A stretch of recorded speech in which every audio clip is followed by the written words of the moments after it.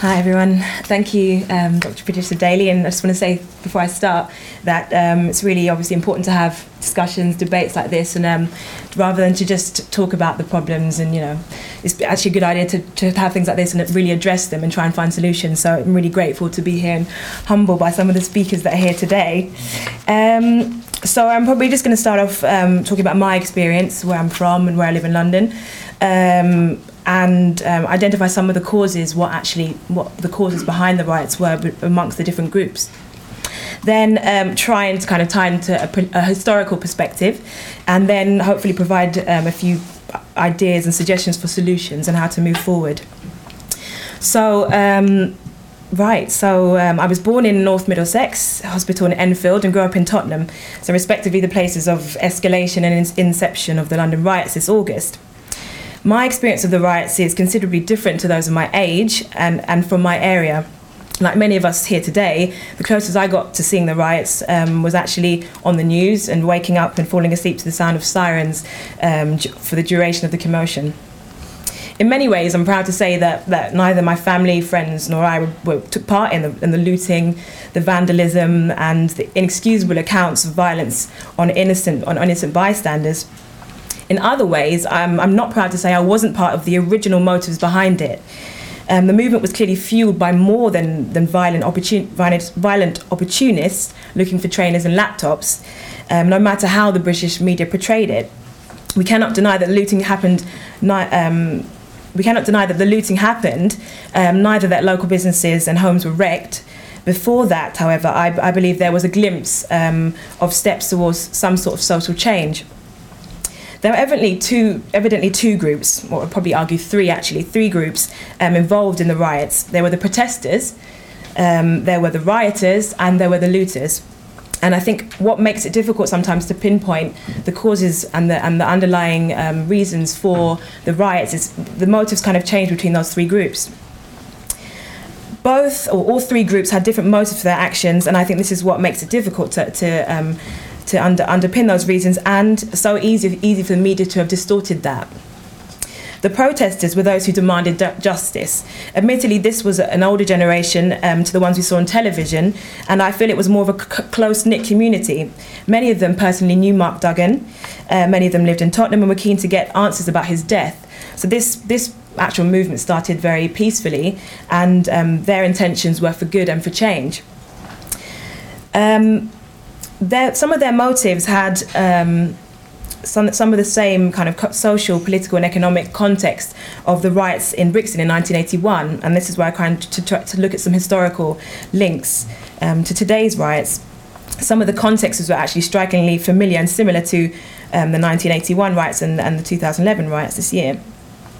Then the Conservatives were in power, and then they'd instituted the powers for the police to stop and search people based on only a reasonable suspicion that an offence had been committed, which we know as the sus laws. These were applied disproportionately to the black community and caused widespread resentment amongst young black men.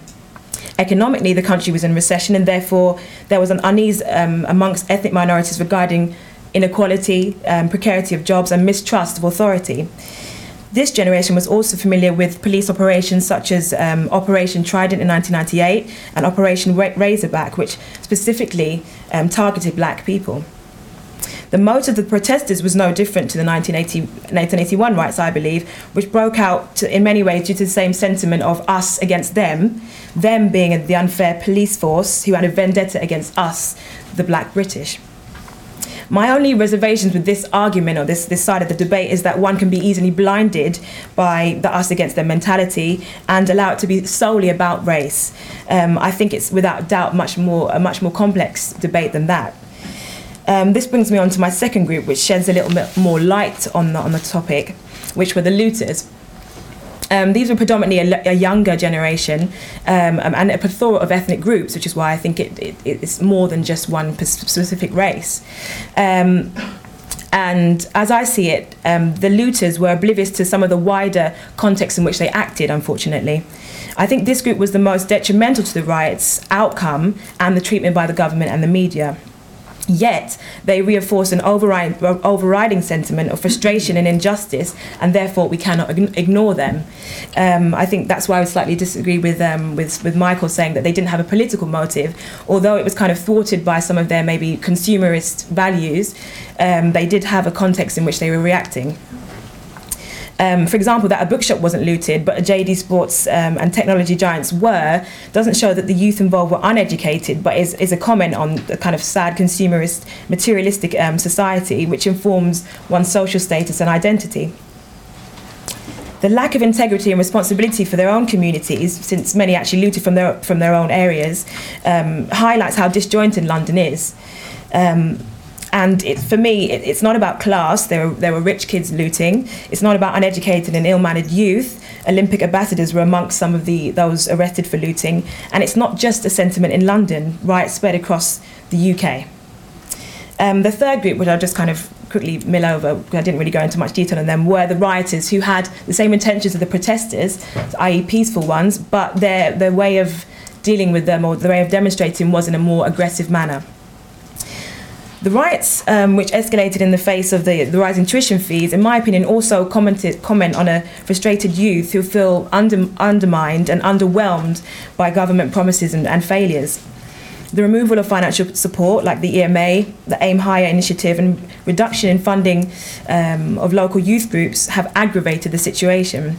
Applications to attend colleges have dropped, and unemployment rates are the worst since 1994 at 2.57 million. This is what the UK government failed to address in light of the riots. The bubbling frustration at the current climate of precarity, injustice and alienation. The riots were essentially a voice that needed to be heard. Maybe it was shouted where it could have been spoken, but the violence and widespread anger shows that this generation felt it could not do otherwise to be heard. So how do we listen now and address the issue? Everyone, I think, needs to stop believing the riots are over. The sentiments behind it have not simply gone away and could easily resurface at any time. We also need to stop believing that the riot, or that the looting was the main underlying issue and cause. For me, some of the key issues that lie beneath the surface of the riots go beyond the shooting and looting. Some of the key issues for me are police brutality, lack of or reduction of funding for youth projects, ostracisation, mythification of what the black youth stand for and what the youth in general stands for, and stigmatisation of the youth.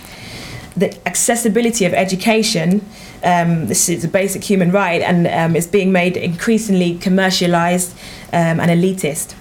And individualism and identity within and versus the community. And once we've addressed these issues, I feel that we can begin to understand the riots and work towards solving them. So thank you.